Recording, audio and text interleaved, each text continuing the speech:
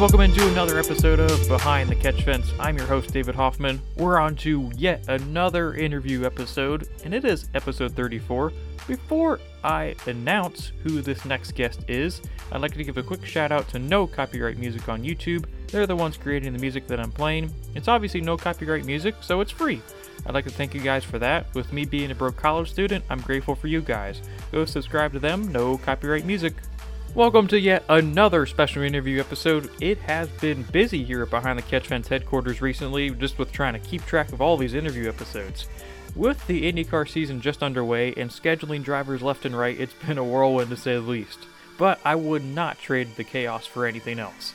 So as you could probably figure out from the title, everyone's favorite driver from the Great White North, James Hinchcliffe, is on the show for a record third time, shattering his own record of 2. Hinch is officially back with Andretti Autosport full-time after running a limited schedule this past season. With Genesis and Capstone Turbine Corporation on board all season, the mayor of Hinchtown is ready to go to compete for the 2021 championship.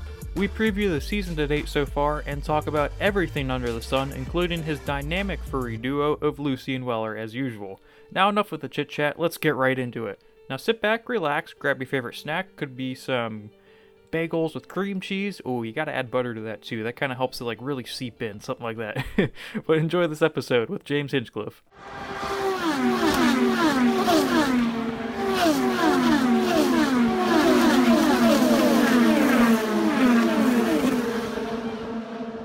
Hello. Hey James, can you hear me? I can. You got me? Yeah, I do. Wonderful. There we go. Oh, there we are. Wow, is that your house? Yeah. I love that's cool. I love the ceiling and everything. I appreciate that. But first off, this is the third time you've been on the show, and it's very brief history. I can't thank you enough for always taking the time. No, of course, man. Happy to do it. But first off, how have you been doing? Yeah, not bad. I mean, obviously the season hasn't started quite as smoothly as we would have hoped. So that's kind of a bummer, but that's racing, as they say. So looking forward to, to having all that bad luck out of the way and hopefully having a nice, strong May. And usually the most important question I always ask you, how are Lucy and Weller doing?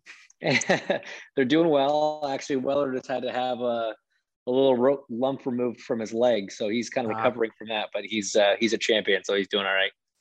Thank you for asking. Yeah, of course. And I saw that you were dog sitting for your mom's dog a couple weeks ago. How did those two handle that?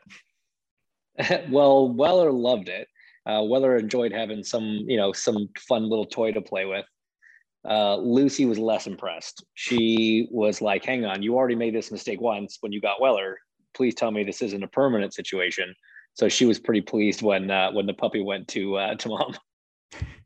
I know, yeah, we just got a third one a couple months ago, and man, like they both were hating it for the longest time, but it's just funny to see the dynamic and how it takes them a little bit longer, but yeah, they get there eventually. This past weekend in Texas, like you mentioned, was forgettable for you, and nothing seemed to go well. Just a big topic of discussion was the PJ1 and not having that second lane. Just from your perspective, what were your thoughts on PJ1 overall?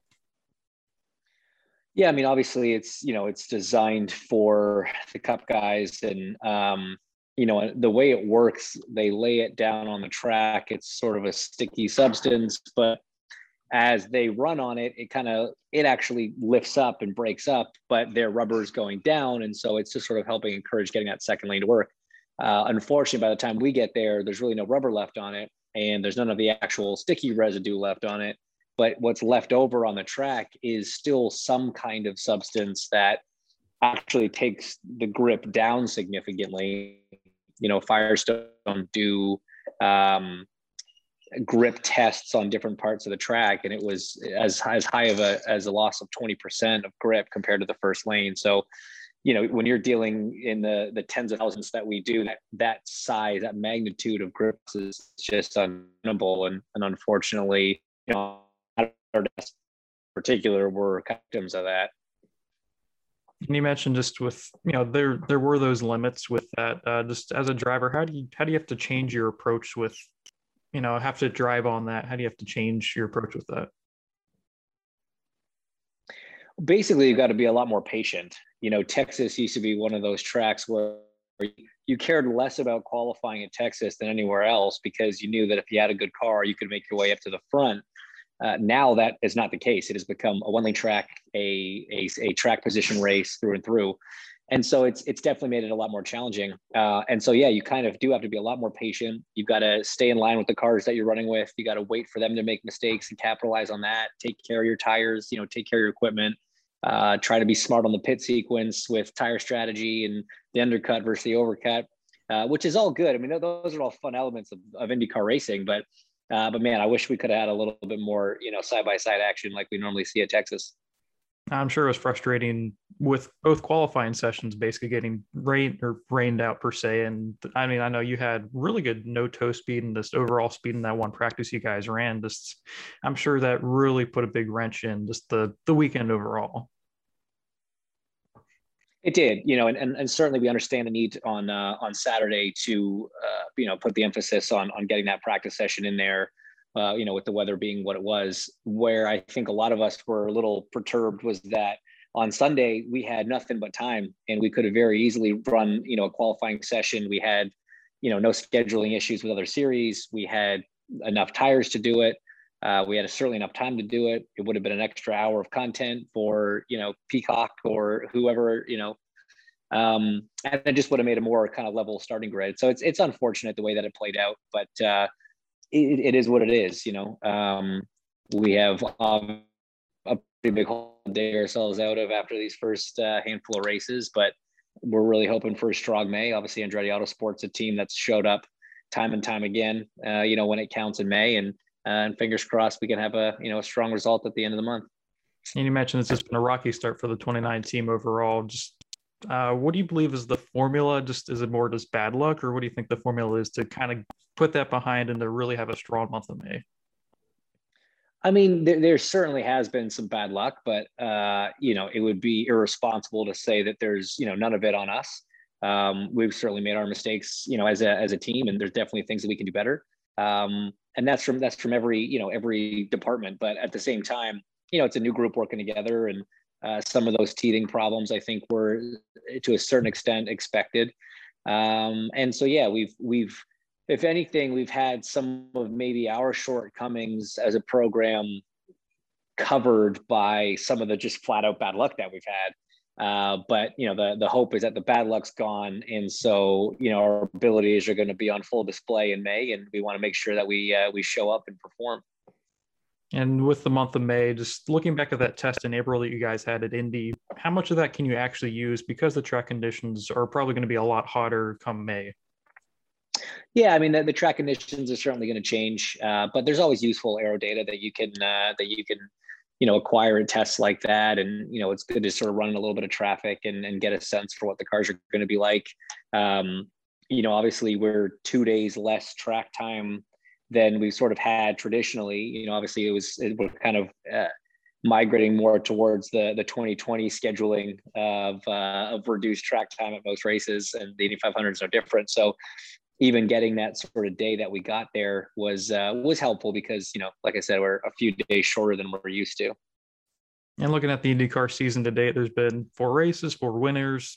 Just from your perspective, how's the competition level been compared to other seasons that you've raced in the past? It's funny, but before the season started, everybody was saying how this is the deepest talent field we've ever seen in the IndyCar series. And we've been saying that for like 5 years now. And it started to sound like it was just some line that the PR people were telling us all to say, at the start of the season.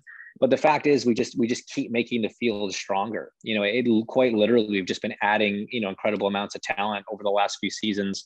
And this year is no exception. You've got Petra back in for a bunch of races. You have Romain, and you have Scott, and you have Jimmy, and all these names. You got Sebastian back full time. We're back full time. It quite literally is the most competitive grid I think the IndyCar series has ever seen. And in a time when the cars developed to a point where parity between the teams is a lot closer as well.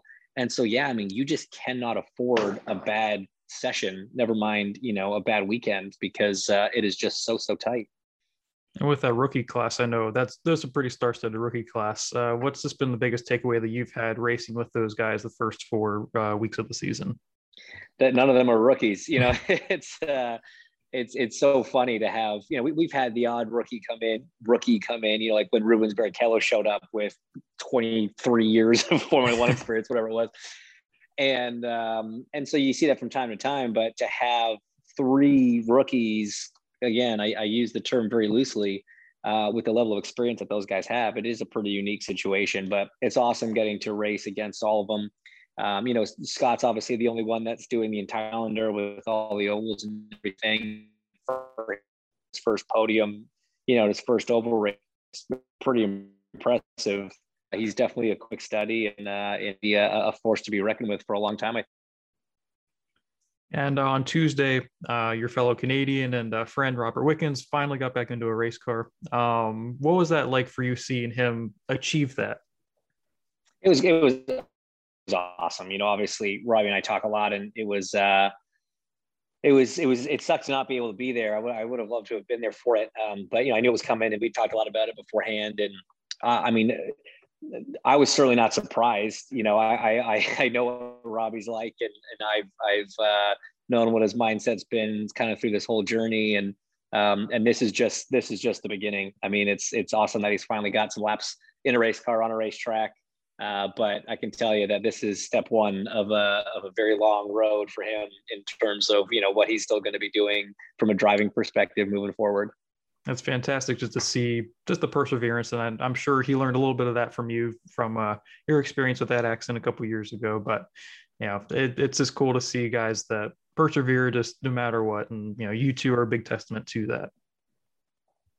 I appreciate that. And, he's been very strong through everything. And, one of the things that I've admired so much about him is how he has shared his story, and really brought people along on the journey, which I think, I know has helped a lot of people. He gets messages every week from people that are, inspired by what he's doing.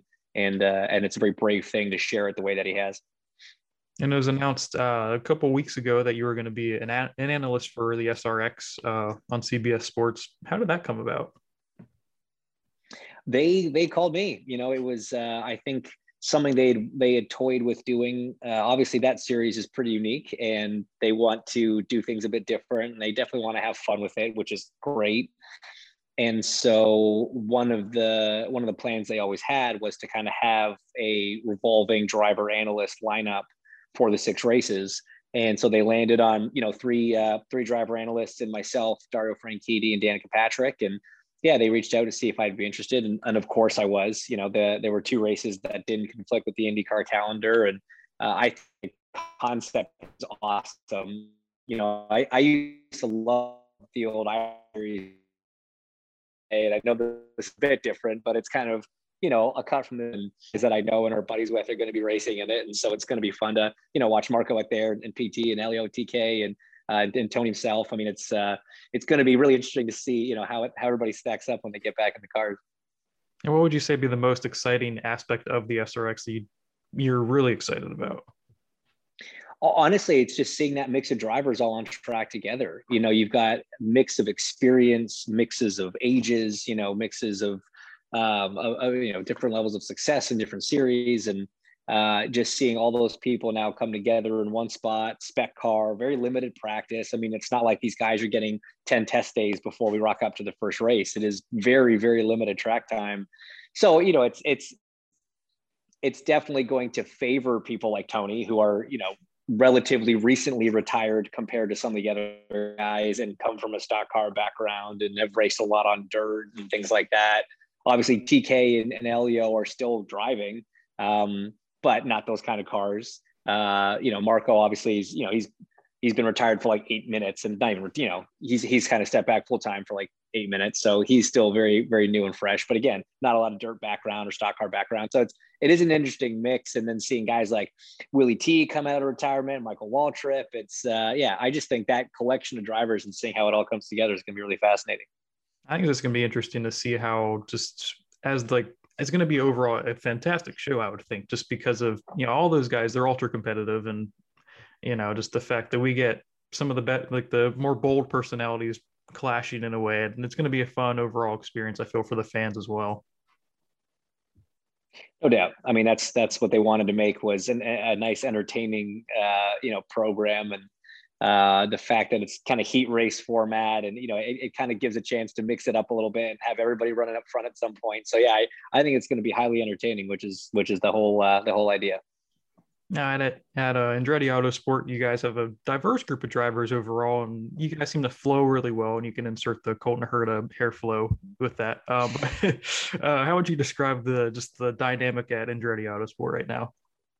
No, it's honestly really good. I mean, Ryan and I have known each other for a very long time. We've been friends for a long time. We worked very well together.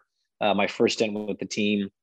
And then, Alex and I have obviously become pretty good friends off track, and no pun intended, with the podcast. And he's obviously one of the top guys in the sport at the moment. And then, yeah, Colton, I mean, the young guy coming in with just boatloads of talent and showing the experienced guys how to do it from time to time. So it's just really kind of well-versed. We've got the spectrum covered in a lot of ways, and everybody seems to work together pretty well. The engineering staff is, very acclimated to one another, and that helps. And so, getting a couple races last year to just sort of get my toe back in it, and, dip my toe back in the water and see how things work there since I left, was a great sort of stepping stone. And now I think everybody's kind of running pretty smoothly. And I saw on Twitter today that Off Track, they'll be on their 100th episode. Is that correct? Here soon? Yeah. So what day is it today? So would have come out today. Would have been our 100th episode. We recorded earlier this week, and would have come out today. And it's absolutely mind blowing that we've done that 100 times. I was had like a 5-hour drive the other week, and I just started binge listening to it. It's really interesting to hear like the different perspective. And I felt that John Green episode as well, which everyone who's listening should listen to that. That was really, really informative, I'd say. Yeah, he's awesome. I mean, he's been on the show a couple times, and he's my favorite guest we've had on, and he's just one of my favorite guys. Just so fascinating, and a huge IndyCar fan. So he's a good dude. And I saw on Twitter a little bit ago, I'm looking at Twitter a lot here recently, that you had retweeted this picture of bagged milk in Canada or something like that. I have a lot of questions with that, but what exactly is that? Like, why? Well, I mean, that's how we do milk back home. I don't know how else to explain it. It's funny. I think I said in the tweet that looking at it now, having lived in this for years and really seen that much, I could totally understand why people get super weird and don't get it. But when you grow up with it, you don't know any better. And it's kind of funny, the debate that it sparked on Twitter about bagged milk. As soon as I saw them, like, wait, does it taste the same? Sure does. Man, I might have to have something imported here and try it or something. There you go. Last question. I spoke with your teammate, fellow podcast host, Alexander Rossi, this past month, and he posed a question for you to answer. And that question would be, what do you defy the most in 2021? Is it everything? Do you want to defy the perception that you're Canadian? What is it? I mean, so far, I would say I've defied getting points. So that's definitely something that we want to change here in May. That's a perfect answer. Hopefully you won't have to defy that anymore, but that's right. But James, I appreciate your time and your honesty with all these questions, and good luck in the month of May. And I hope to see you hopefully in Victory Lane here soon. You and me both. Thanks so much, as always. You have a good day, man. Thanks, buddy. You too.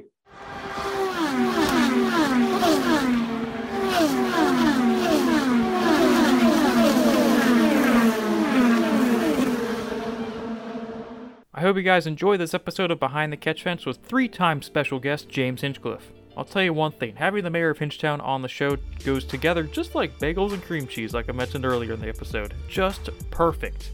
Now, James always brings such a genuine and energetic personality that makes you want to talk for hours on end. to have a guy like James in the IndyCar paddock back full-time benefits the sport as a whole in such a big way.